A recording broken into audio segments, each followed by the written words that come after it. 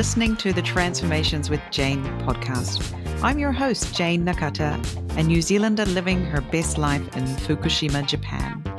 I'm a podcast consultant and the creator of Pod Launch with Jane, a system that helps you create your dream podcast without all the drama and hassle, leaving you more free time to do the things you love to do. This show is for people who want to hear stories of women who are doing amazing things here in Japan and across the world.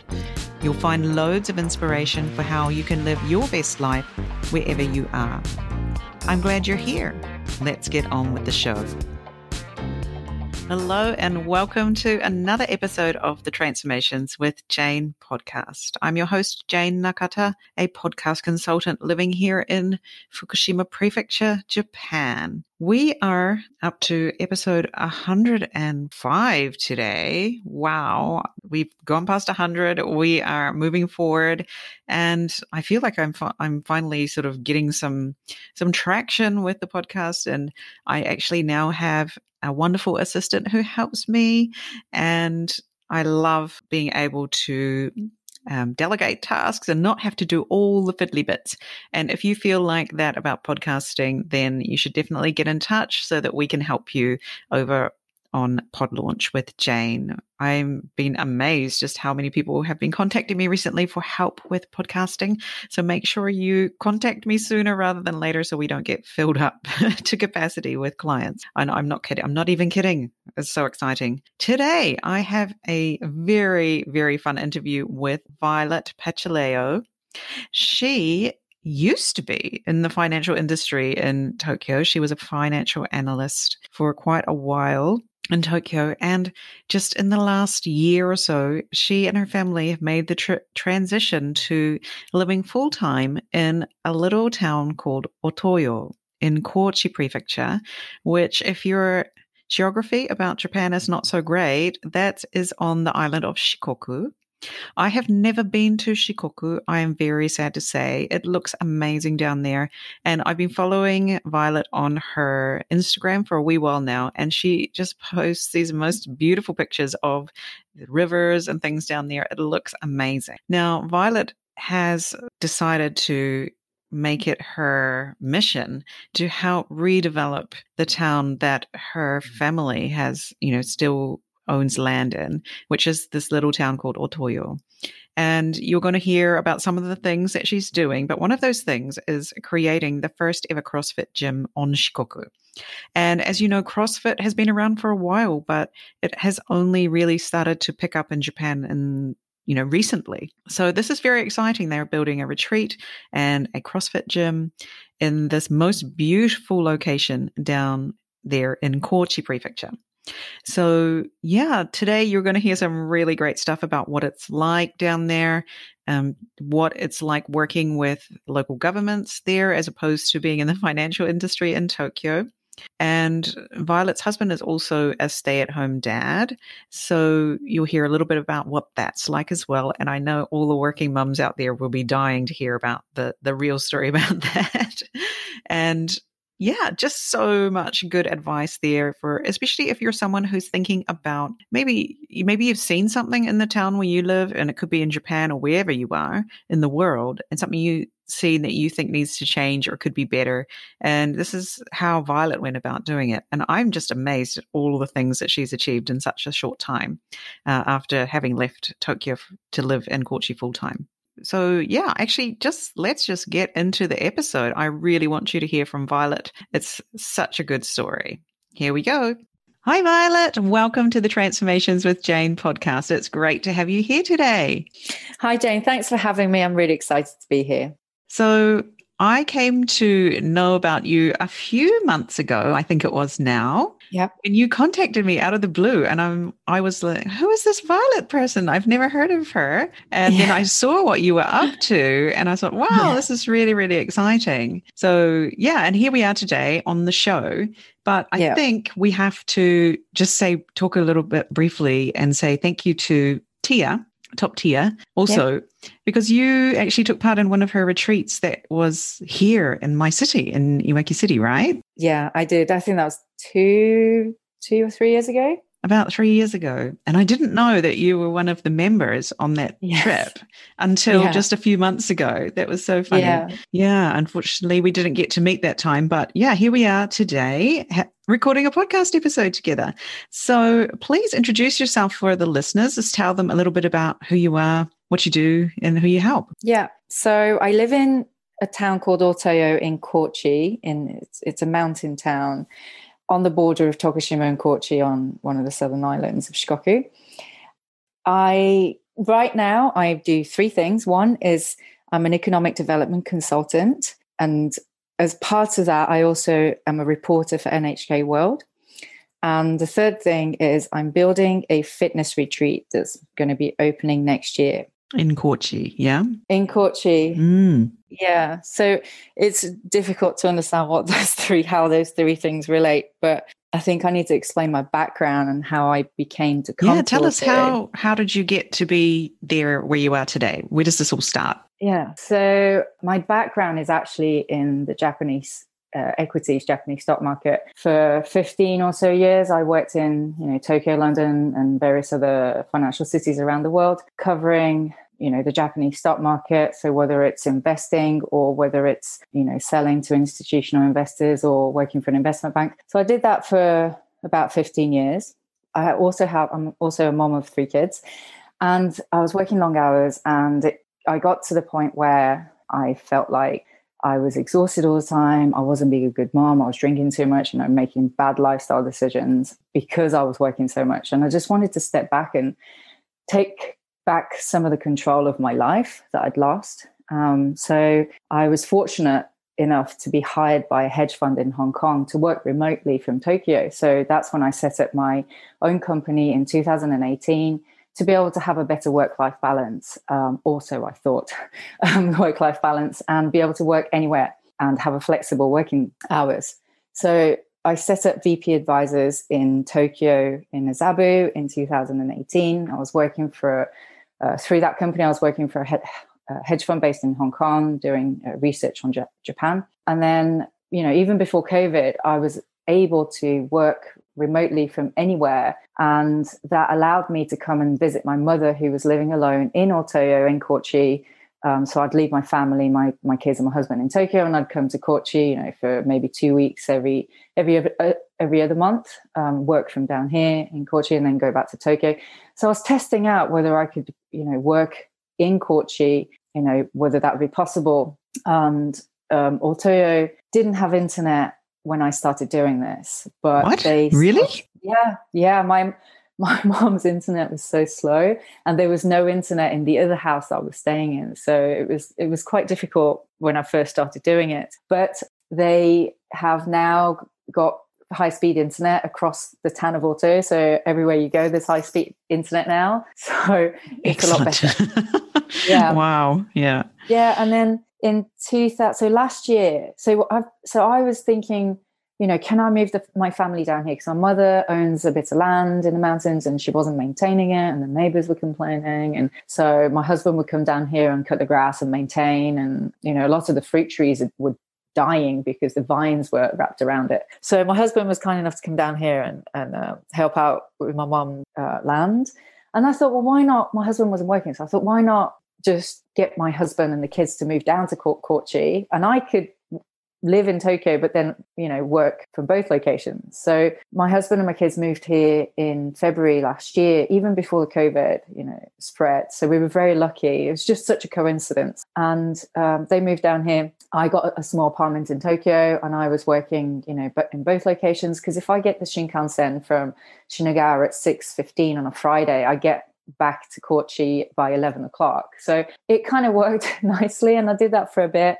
But one thing's led to another. I lost that contract with the hedge fund. And at the same time, I thought it would be great to help the local community try and bring in private investment into this region, because this town of Otoyo was the first town in Japan to be named Genkai Shuraku. Genkai Shuraku means marginalized town where, population is decreasing. Young people are migrating to cities. More than 65% of the population is over 65. So, this town went from, I think they had like 17,000 people living here back in the 70s to now there's only 3,200 people. And 65% of those are over 65. So, there's really no, talent here. There's no businesses. There's no money that's going around to run this economy. Everything is subsidized, and everything is subsidized by the central government. So without the central government's money, this town just wouldn't operate. And I thought there must be something I could do, because I've got an economics background. I studied economics at university. I've been working in investment banks for 15 years and analyzing different Japanese companies. And I thought maybe I could use my background to help people and businesses here, and also the government, to see if there's anything I could do to revitalize the region. So that's how I ended up becoming an economic development consultant. And I was lucky enough that NHK World was looking for a reporter they were going to do a documentary on Aotearoa last year. And I was lucky that they contacted me, and I ended up doing a 30-minute program for them, and they really liked it. So I think they're turning it into a series where I'm going to be going to other marginalized towns around Japan, and we're going to do a few more shows. Wow. Exciting. So hopefully, I can get some ideas on what the other towns are doing to revitalize the region. I can bring it back to Kochi and see if I can, work with the Kochi government to try out some of those ideas. And then the fitness retreat is another thing. I've been doing CrossFit for over 5 years. My husband's he doesn't do CrossFit. He's always been very physically fit. Because of his background. He used to be a firefighter. He was a medic. He was a combat medic. He was a contractor in private military companies. He also does jiu-jitsu. So he's always been in very physical jobs. And we wanted somewhere to work out. There's nowhere to work out here, obviously. Kochi also, as a prefecture, has one of the lowest number of fitness facilities. There's only 16. There was only 16. I think this is like data that came out 2 years ago, so maybe there's more now, but there's really not many fitness centers. Right. So the fitness retreat is it's a very small way for me to be able to create jobs and to help build a community and promote healthy living. And I want to, benefit this town and promote economic recovery in a small way. So that's where the fitness retreat idea came from. So it's going to be 120 million yen investment. And we're going to start building later on this year. And it's going to be a 6-month building process. And hopefully we'll be able to open in April next year. Exciting. So what will happen at this fitness retreat? Will we be doing CrossFit, or what's going to happen? Yeah, we're going to build a 200 square meter warehouse for CrossFit. And then we're going to have an outdoor. So the whole area that I'm redeveloping is right next to a river. It's on the river with rice paddies around. And the whole total area is about 1,500 square meters. My mother owns the land. So, we're really lucky we can use that. And so there's 3 levels. My granddad used to have rice. He used to grow rice there. So, but it hasn't been used for over 20 years. So it's just grass and weeds. So we're going to build a 200 square meter CrossFit warehouse. And then there's going to be an outdoor area where you can work out outside, overlooking the river. And then we're going to build a 2-floor accommodation right next to it on the same property, overlooking the river and the rice paddies. So it's going to be very pretty. And then we're also going to have a small event space where it's going to overlook the river. Maybe we can get DJs in the summer. And then further down, just right on the river, there's a small area where my granddad, I guess, used to grow vegetables. We're going to flatten it out and put some concrete down and build a tiny house. So it's going to be a big project, but I'm very excited. Local people seem to be excited because, there's never been any big... It's not really big relatively compared to other investments, but, they've never seen any investment go into this town so recently. So everybody's very excited. Yeah. And I can imagine CrossFit is something they've sort of potentially never seen or heard of. So there's something exciting for them. Yeah. We've been really lucky because Aya, who used to be a coach at the CrossFit I used to go to in Tokyo, she's becoming more and more popular in Japan because she's on TV a lot. So she's been promoting, I guess, indirectly promoting CrossFit for me. So people here, when I mention CrossFit, they'll say Aya. So, people seem to know. And who is this Aya? Aya, I don't know her. Who's she? So Aya is her name. That AYA is her she's got name. That's just her name, AYA. That's her celebrity, I guess, her stage name. Sure. Yeah. Okay, I'll check her out because I've obviously known about CrossFit for years, but I've never seen anything about CrossFit happening in my city here in Fukushima Prefecture. But that's not to say that Japanese people don't know about it. But yeah, it's become really popular. But there are no other CrossFits on this island yet. So there's no CrossFit in Shikoku. So we'll be the first to open. I'm really excited about that. Yeah. Claim that one first. Yeah. First CrossFit on Shikoku. And Shikoku. Awesome. Yeah, and we're also been training with the Japan Olympic Weightlifting Association in Kochi, and they're excited that we're opening because right now there's no facility where they can train weightlifting. Because with the Olympic weightlifting, which is part of one of the things we have to do in CrossFit, is you have the barbell, and you need somewhere where you can use freestanding barbells and somewhere you can drop the weights.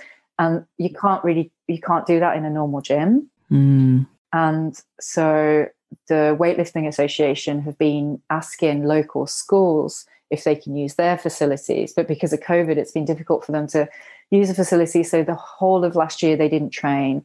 They have competitions they have to train for. So they're very excited. We've been training with them the last month, and we're trying to bring them to Otoyo and have a facility in Otoyo for them to train, and then leading up to the CrossFit opening. And then once we open, they are going to be training with us at our facility. So that's very exciting as well. Wow. You've already got, things lining up nicely there, and you're filling a niche that has been neglected.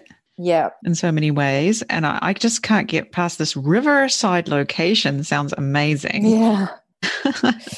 Yeah, Otoyo has a big river running down right middle of the town called Yoshino River. Apparently, I'm not a big rafting person, but apparently, according to the rafting guides here, it's one of the best rivers to do whitewater rafting in Japan. And we also host the rafting world championships here on this river. So it's right by the river. It's one of the small rivers that's going into Yoshino River, but it's at the cross section. So our CrossFit is going to be built right on the cross section. And that's actually the starting point for all the rafting. So we have about 40,000 tourists come and do rafting every year. And our CrossFit is going to be located right where the rafting starts. So it's a perfect location for a fitness retreat. People can come and work out at our CrossFit. They can go rafting. They can do stand-up paddleboards. They can go cycling. They can go hiking, trail running. There's lots of things you can do. Wow, I'm coming. Sign me up. Oh, my goodness. And you mentioned about the access, right? Because I was thinking, oh, my God, how do you get there? But you said by Shinkansen from Tokyo, you can be there in 4 hours. Yeah. Is that right? So there's 2 ways. Well, there's 3 ways if you want to count the ferry. But if you're in Tokyo, I guess, from Tokyo, you can either get the Shinkansen to Okayama, and then Okayama, you get the fast train down to where we are, which is Toyonaga Station. It's 2 stations down from Oboke. I think a lot of people know Oboke because it's a very famous tourist spot in Tokushima. But we're 15 minutes drive from there. So I think that's about 4 or 5 hours from Tokyo on the bullet train. Or you can fly. It's an hour to Kochi Airport from Tokyo. And then it's another 40-minute drive on the motorway to here. And then the third way is the ferry. I've only done it once or twice when I was a young girl, but you can, if you're driving and you want to bring the car, you can get on the ferry. I think it's an overnight from Tokyo to maybe Tokushima, and then it's maybe an hour drive from there. So there's 3 ways. So where does the ferry go from? I think it's Tokyo to Tokushima. Okay. I'm not quite sure. And then it's an hour drive from there to us. Well, that's very interesting. It's because I quite often am in Tottori, which is kind of on the other side of Japan from where you are. Yeah. But if I could drive to Okayama and then jump on this train that takes you there, and wouldn't take that long to get there at all. Interesting. Yeah. We'll keep that in mind because, I come quite often down that way for the summer and things. Yeah. Because we're not opening till next year, we will be coming up with, ideas on teaming up with the local like taxi company or tour company to pick up, if people want to come here, we can pick them up from the airport, bring them back here so they wouldn't have to get a car. Or, they can get a rental and drive up. It's really not that far from the airport. Yeah, I'm sure it's not like a really difficult drive. It's not like trying to get through Osaka or something like that. Yeah, okay.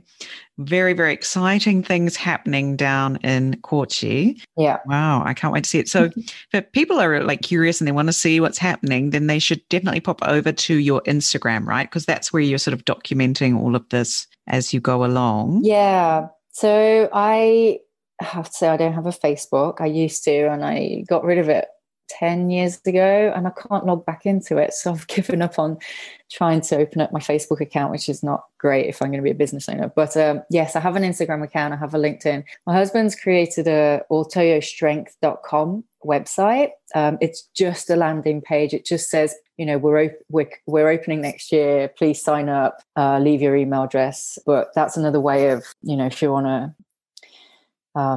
get on the list. Yeah, get on the list. You can get updates through there. That'd be good. Yeah. And you're also on LinkedIn too. Yeah. So people can find you. We'll put that in the show notes for people if they want to follow what you're doing and, or get in touch and say, hey, sign me up, or hey, maybe we can do something together, like, some sort of collaboration, or maybe they want to bring people to stay down there and have some kind of group retreat thing happening for whatever it is they do.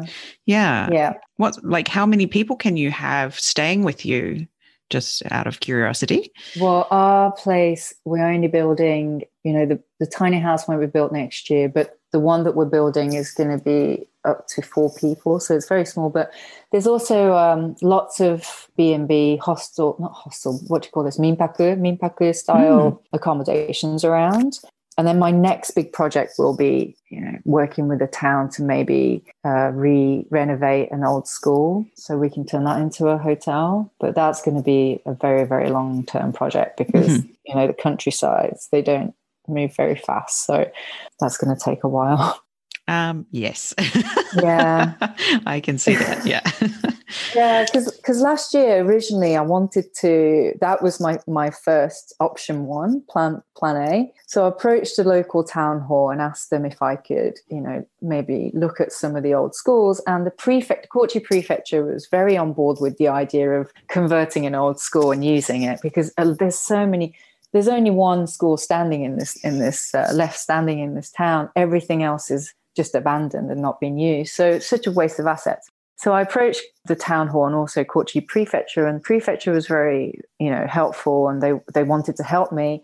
So they got somebody from the town hall to come and show me around. But then the town hall, typical Japanese style, they'll say yes to your face and they go back and they have a meeting and then they come back to you and they're like, sorry, we can't. Their response was, we don't feel comfortable leasing government assets to a private company for their profit, was their answer. So I didn't. So I know if I keep pushing, they may eventually say yes. But because there was an urgency in me moving forward with this project, I didn't want to wait around 3, 4, 5 years for them to say yes. So I decided to just build my own for now. And then, when they do come around and I can show them that I am bringing people to this town, if I can show them that, I'm hoping they'll change their mind and let me use one of the school facilities. Yeah, I think definitely they'll be watching what you're doing, right? And just seeing, okay, this lady, she's doing stuff, she's helping, she's reliable. Okay, maybe we will think about her proposition again. And maybe they will be delighted with what you've created and they want more of that for their town as well. And it's not like there aren't other places in Japan that are leasing their schools out for this kind of thing. It's not a new idea at all. Yeah. So they just need to some time to catch up, and it can be really frustrating when you're trying to help and you can see how you can do it, but they're not quite ready for you yet. Yeah. I think what I've come across is, having worked in big financial cities around the world, I've probably, the best talent tend to go to the big cities. So this town has had a migration of talent just drift away. So I feel like the ones that are left here, when I'm talking to people from town hall, I get the sense that a lot of people perhaps don't have an education like we do in the cities. So we're not on the same. When I'm having a conversation with them, if I mention something, they don't necessarily understand where I'm coming from. That's where I have to start. I have to explain to them the basic concept of how you run an economy before I can go into why I'm doing something, because to them, they don't see the big picture and everything is very short term. And they're so used to using the central government's government subsidy that they've just never had to work for, to raise money for the town. They've never had to promote this town to bring money in because they don't need to. The money's already there, given to them by the central government. And I think a lot of regional towns probably going through the same thing. And I think that's a big issue for Japan as a nation. If they're going to if they need to find some way of sustaining regional economies to move forward. Yeah, you're dealing with people who can't see what they have around them. You can see all of the beauty and the potential, but they can't see it because they've lived there every day of their life. Potentially, if they're working in City Hall, they've lived there every day of their life, and they just, like you said, they've become reliant on this hojoken, this money from the government. And I even see that here in Fukushima, 10 years on, there was a lot of hojoken floating around and it's starting to dry up and people are like, what? We have to make our own money somehow. I have to create something that actually makes a profit by itself. I'm like, yes, that's how business works. Don't you know? Yeah, I was talking to another entrepreneur in this town, and he was saying yesterday that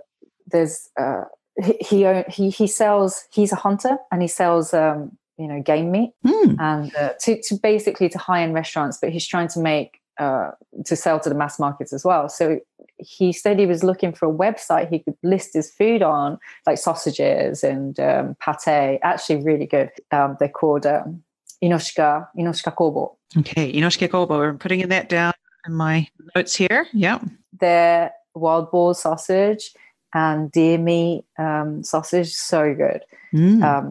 Anyway, so he said he was looking for a website he could list his products on, and he found one that that represents this region. And he looked at what was listed, and there were only 2 products on there. So he said he contacted them and said, "Can I have my stuff listed on there?" And they were like, "Oh, hold on. This website was set up 3 years ago using the government subsidy, and it hasn't been used since." So I'm starting to see that there are so many, assets and websites and facilities that get built using government subsidy because, you've got to do something with it. Yeah. Yeah. But then they just don't know how to run it. Yeah. And I feel like that's where I could help with my consultancy.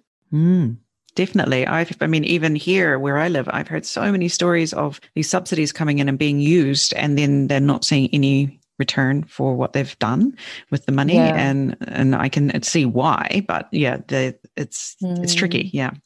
So a lot of work to be done for you.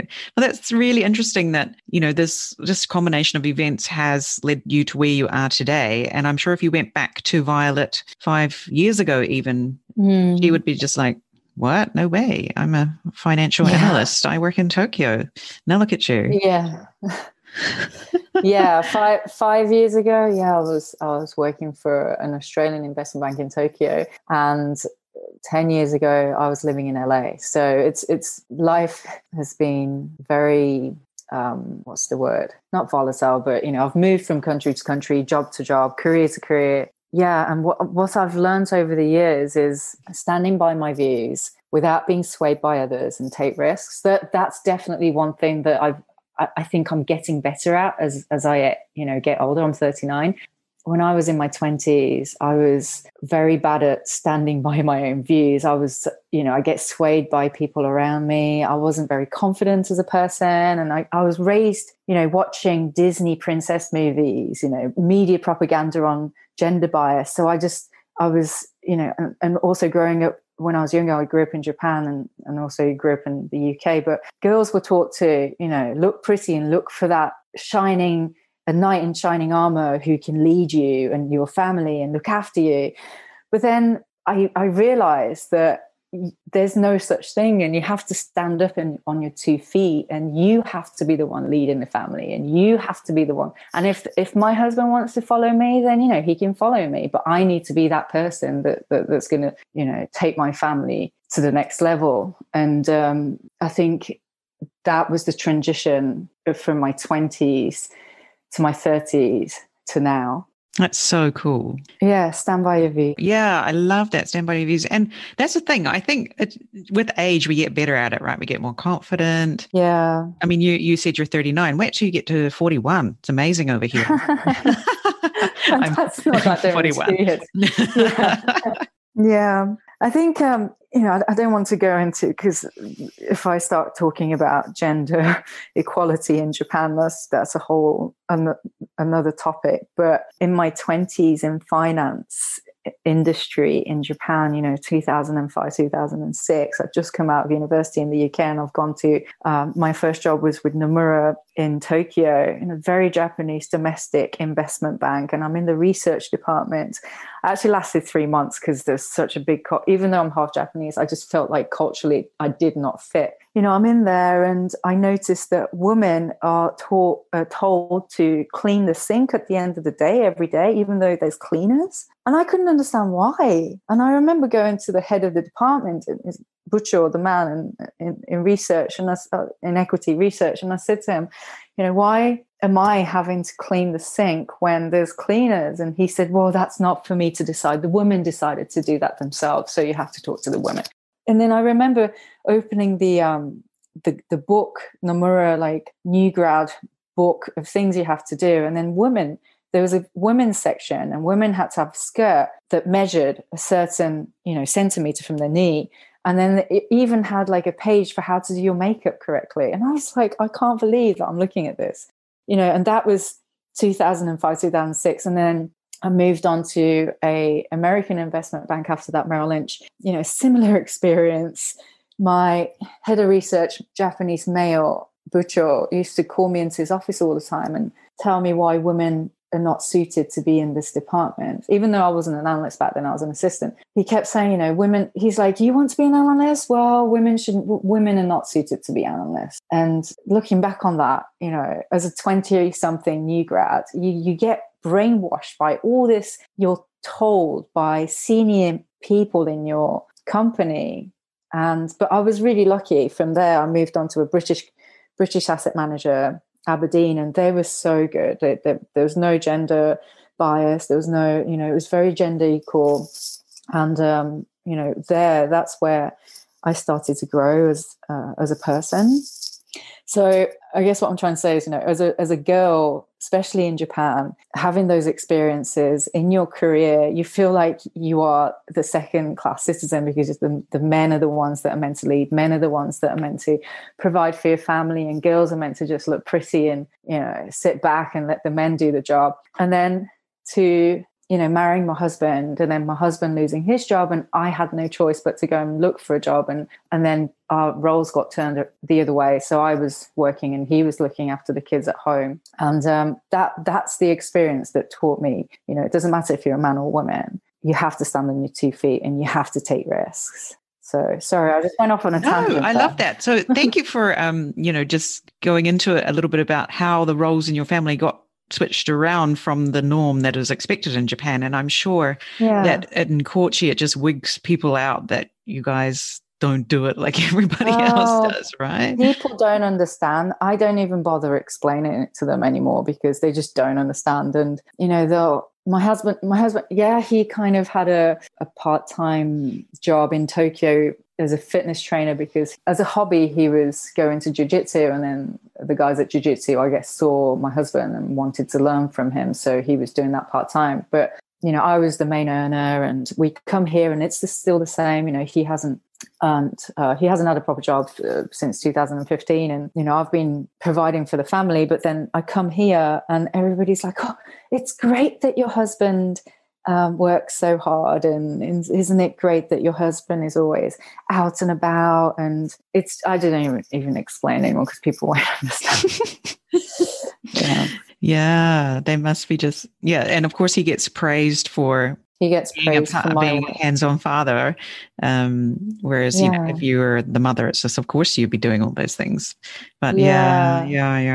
Oh. Yeah, being a mother over here is very different from Tokyo too. That's one thing that I find it one of the most difficult things moving here is in Tokyo. I was very lucky. I had a maid that came and cleaned the house because I didn't have time to do it. My husband didn't do it. So I had to pay someone to do it. We come here, my husband doesn't do it. I'm working. I can't pay someone to do it. So I'm having to work and do the housework. And it's just, it just gets very overwhelming sometimes as a working mom and a husband that doesn't have a job, but doesn't, it's not equal, is it? Men and women are not equal. So maybe there are men out there who will do 50% of the housework and be happy to do so, but not everyone's equal. So. Just as an aside, have you tried, I'm sure, is there a Silver Jinsai Center where you live? Do you, that's like a government office, and they do it's like Genki elderly people who have retired but still want to earn money, and they do house cleaning and they do like babysitting, or they go and take care of elderly people.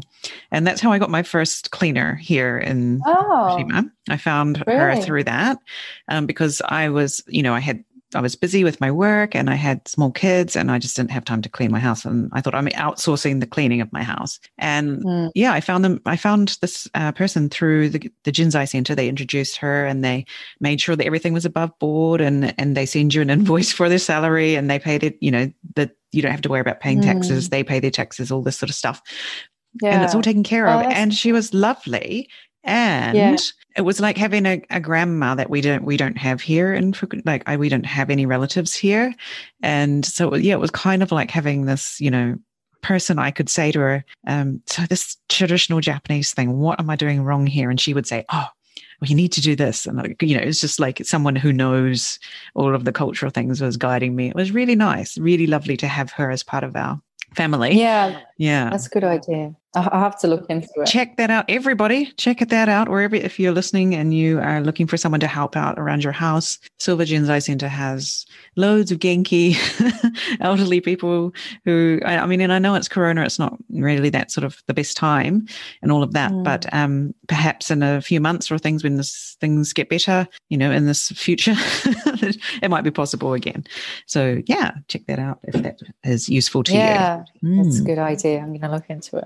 Or even just, just another way to look at it as well. Maybe it's not the Jinsai Center, but there's definitely somebody in your shuraku, in your mura, or wherever you are, who could be that person for you and would love to be that person, would love to be involved in your family and help you out and receive a salary to support them on their nenkin, So just knowing that that's a possibility and opening your eyes again and looking around, you might find someone perfect. Yeah.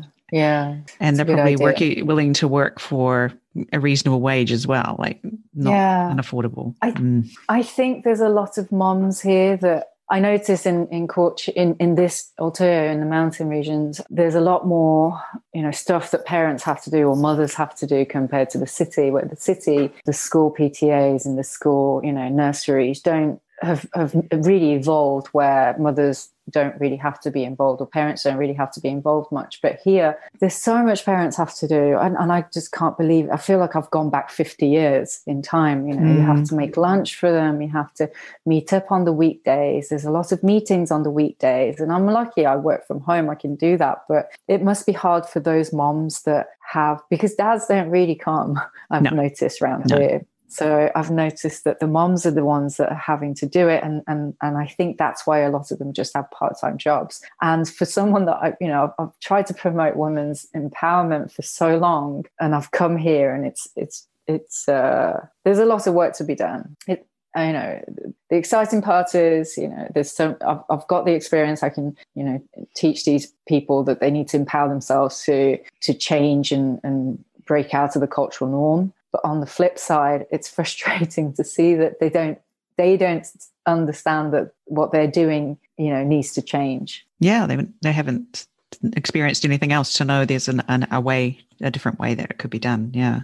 Yeah. I hear you there. Yeah. And I'm thankful in the fact that, this year we have restrictions that we can't go into school and things. So everything's cancelled. And I'm like, excellent. All of the silly things are cancelled. So all the things that I didn't want to have to do are cancelled. And only the really, really important stuff is left. And that I feel is a great way to move forward. So even here in Fukushima as well. Yeah, I hope that people can recognize that this is a good way to move forward in the future, is to not have all these things going on that, we don't need the school to fill in our free time. Thank you. Not that we have free time as, working parents. So, So I used to attend a lot of women's networking events in Tokyo, like Women in Finance Japan and FEW, and I wanted to bring that same concept to Kochi. So I initially founded Tosa Women's Network, but I haven't had any events yet. I've got the website, but I haven't done anything on it yet. But I would like to eventually start hosting women's networking events here and try and have interesting educational seminars and it's all going to be in Japanese for women to attend. So I've met up with the government department, Ministry of, I can't remember which name. In Japanese, it's called Danjo, I can't remember now. It's like a Bureau for Gender Equality. Yeah. And I've been meeting up with them. Kyodo Sankaku or whatever. Sankaku. Yes.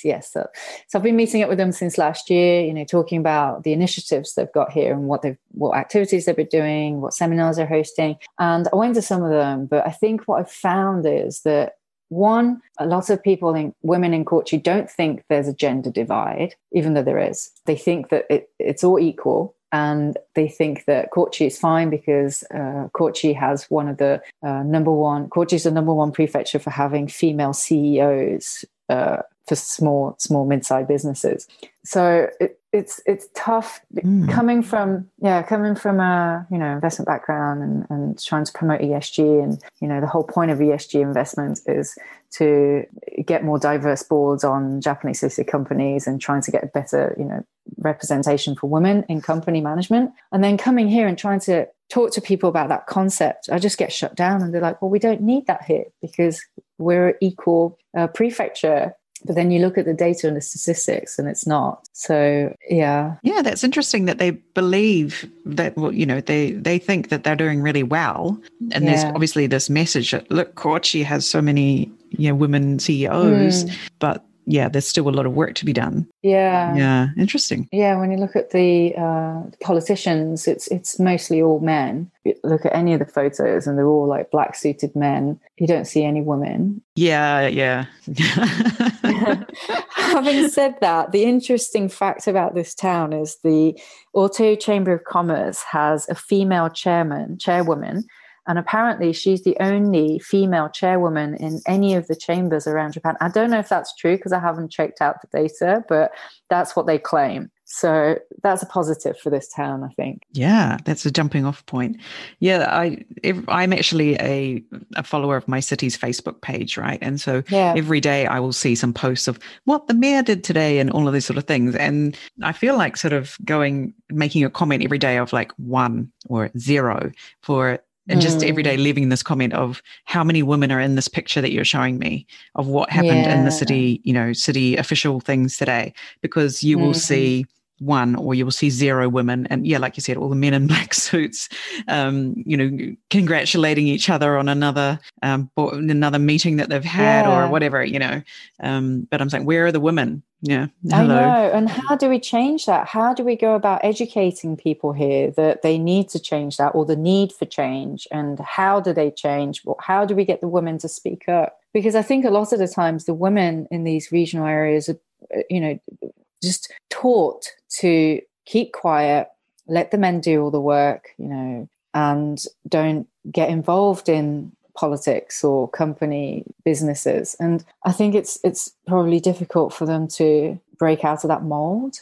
Well, I think part of it is that, if you're anyone with any nous, the chances are you're not living in a regional city. You're in Tokyo. That's true. You're in Osaka. You're doing what you were doing, right? But if you've stayed behind in your town, then you're someone who prefers that the status quo. You like what what has always been, you feel comfortable potentially. You know, even here in Fukushima, I see a lot of women trying to do things, but there's definitely a very much a brain drain to Tokyo of all our best talent. We'll go there, you know. But maybe we'll see something different now that this COVID's come along and people will start to return. Now that it's not necessary to live in Tokyo anymore. Yes, and that's what. So I'm working with the Kochi University lecturers there, or professors there, and one project that we're going to be doing from this year is that they're going to be bringing in staff from large corporations in Tokyo. Bring them, so they'll, you know, for example, there'll be one. I'm just going to name these companies. These companies. It's not going to be these companies. For example, potentially. Yeah, for example. So it'll be like one person from Panasonic, one person from Toyota, one person from, I don't know, another Japanese company. So there'll be like 10 of them all come to remotely work from Otoyo. And they're going to go around different areas of the town and try and come up with different unique ideas, out-of-the-box ideas to help revitalize the town. And I'm hoping through that, and, you know, I've been asked to be part of this project, which I'm really excited about.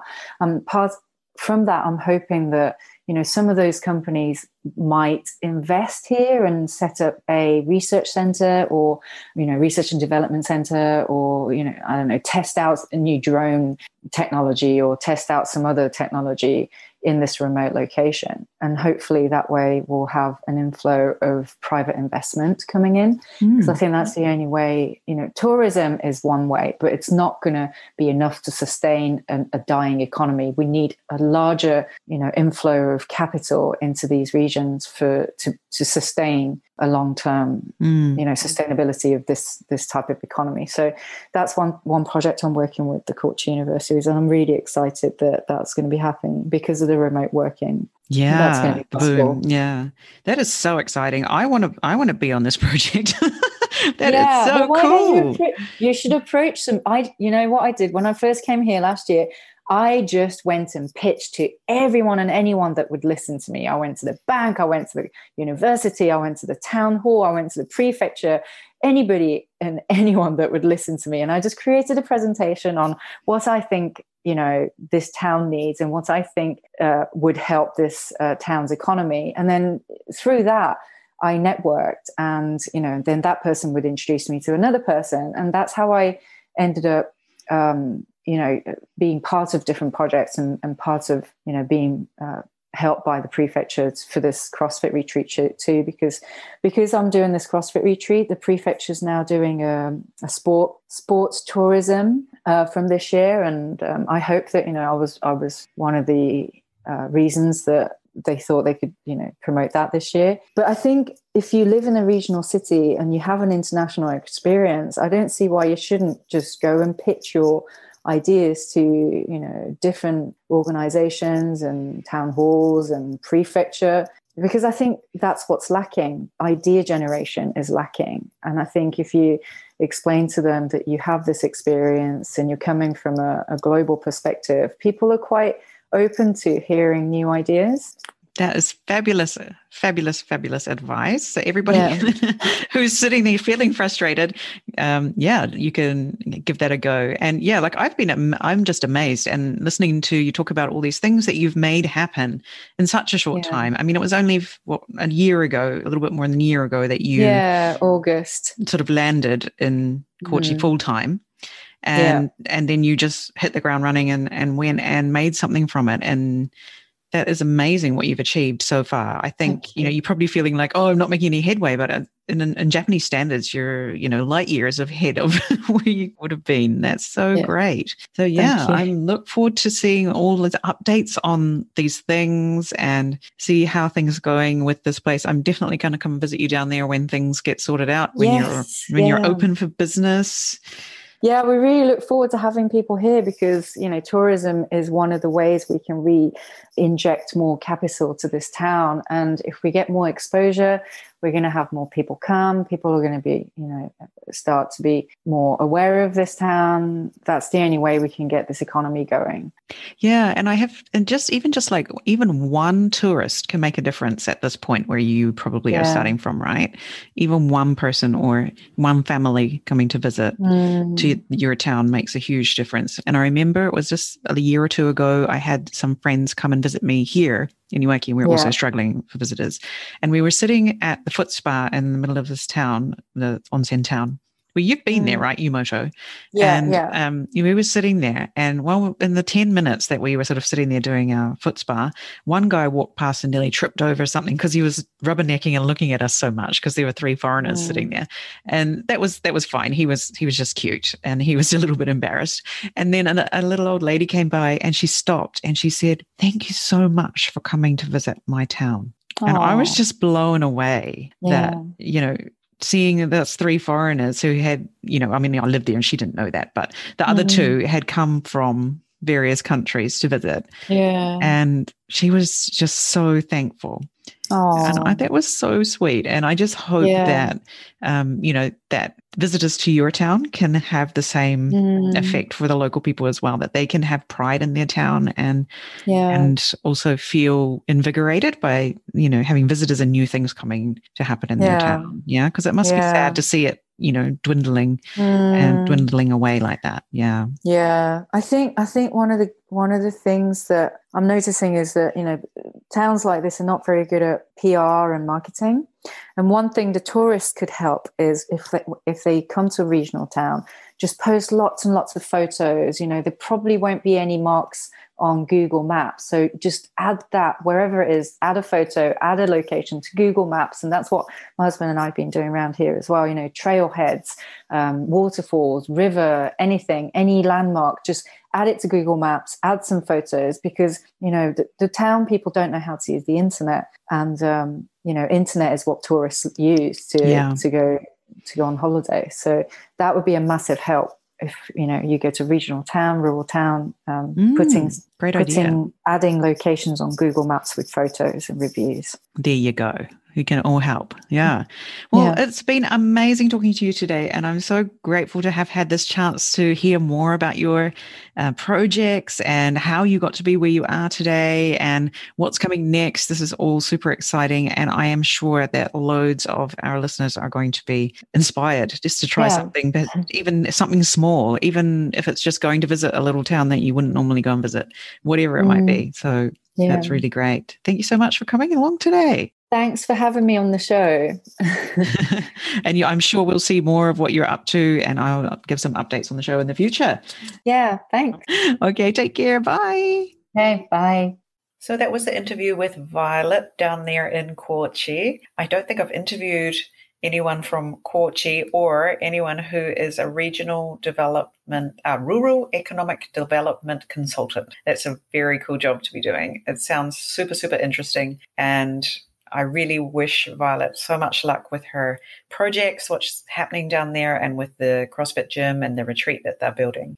So if you would like to know more about what Violet's up to, or if you'd like to support their project, please have a look at the show notes. You will find links to everything in there. Violet tells me that they are starting up a crowdfunding page as well. So go and have a look at that if that interests you. Also, you can find the links for their social media. Follow her on Instagram or on LinkedIn, and keep in touch with what's going on down there so that you can be one of the first visitors when it's all ready to go. It sounds fantastic. I mean, I come from New Zealand where we have things like whitewater rafting, everywhere. And I grew up doing things like whitewater rafting and abseiling and horse riding and, hiking and all of those, camping, all those things. That's just, it seems a little bit more difficult to access in Japan. So it's always good to know where there's a good place to go for those things. And it definitely sounds like Otoyo in Kochi is one of them. So it could be somewhere for you to visit this summer. It's, plenty of water activities to keep you cool, all those things. It sounds great. So please do get in touch with Violet and say you heard her on the Transformations with Jane podcast. I'd really appreciate it. And as always, if you could give us a review in iTunes or Apple Podcasts, as it's now called. That would be very much appreciated too. And let me know you've done it so that I can chase it up and make sure that we give you a little shout out on the show. I'd love to give you a shout out here, especially, love to include my listeners in the show as much as possible. So thank you so much for listening as always, and I'll see you again next time. Bye-bye.